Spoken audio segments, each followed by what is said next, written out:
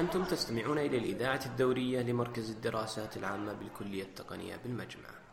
للحصول على آخر المستجدات يمكنكم الاشتراك بإذاعتنا على الآيتونز أو متابعتنا على تويتر @GSC1433.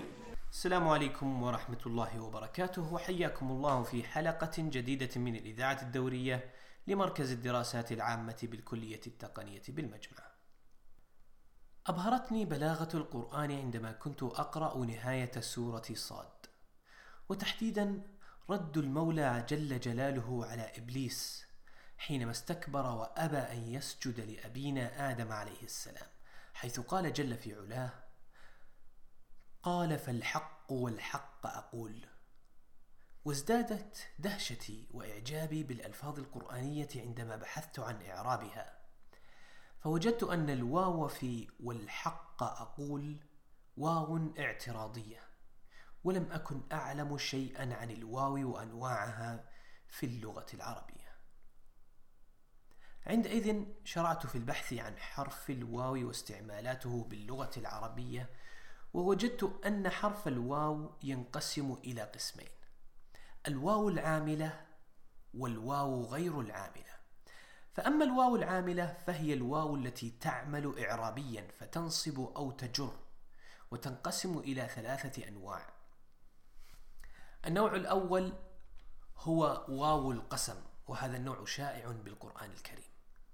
والنوع الثاني واو رب، ولا تدخل إلا على الاسم النكرة، وسميت كذلك لأنها تأتي بمعنى رب، ومنه قول الشاعر: وليل كموج البحر أرخى سدوله، علي بأنواع الهموم ليبتلي.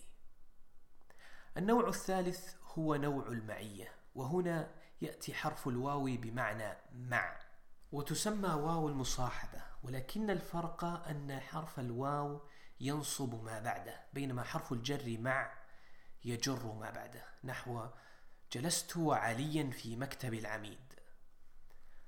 وهناك نوع آخر من أنواع واو المعية ويسمى واو الجزاء. أما الواو غير العاملة فتنقسم هي الأخرى إلى عدة أنواع، منها واو العطف، وهو حرف يجمع المتعاطفين تحت حكم واحد، ويعطف اسما على اسم، نحو حضر محمد وخالد.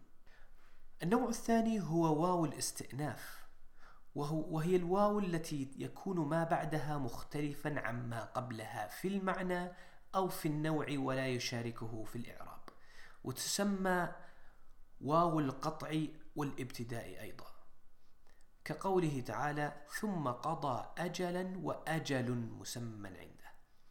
النوع الثالث وهو واو الحال، وهي الواو التي تدخل على جملة اسمية لتدل على حال الفعل فيها، نحو كتبت هذه المادة وأنا متردد. النوع الرابع هو الواو الزائدة، وتأتي بعد إلا للتأكيد، كقوله جل في علاه: وما أهلكنا من قرية إلا ولها كتاب معلوم. النوع الخامس هو واو الجمع، وهي ضمير رفع لجماعة الذكور يتصل بالفعل، نحو قوله تعالى: لن تنالوا البر حتى تنفقوا مما تحبون. النوع السادس هو علامة الرفع في جمع المذكر السالم والأسماء 5، نحو جاء أبوك، وقوله تعالى: قد أفلح المؤمنون. النوع السابع هو الواو الاعتراضية، وهي الواو المتصلة بجملة معترضة، نحو بحثت وأنا في مكتبي عن استعمالات الواو باللغة العربية. فجملة وأنا في مكتبي عبارة اعتراضية لا محل لها من الإعراب الكلي للجملة. وهناك من أضاف إلى هذه الأنواع واو 8، حيث أضيفت إلى أنواع الواو غير العاملة، وعللوا ذلك ببعض الآيات القرآنية، منها: ويقولون 7 وثامنهم كلبهم، وأيضا حتى إذا جاءوها وفتحت أبوابها، أي فتحت أبوابها 8.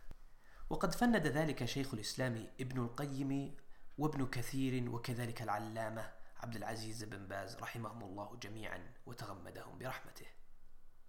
طبتم وطاب مساكم. كان معكم منصور بن عبد العزيز الفايز من مركز الدراسات العامة بالكلية التقنية بالمجمع.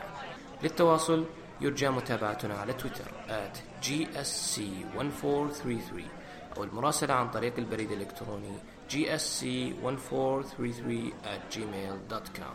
شاكرين لكم حسن استماعكم.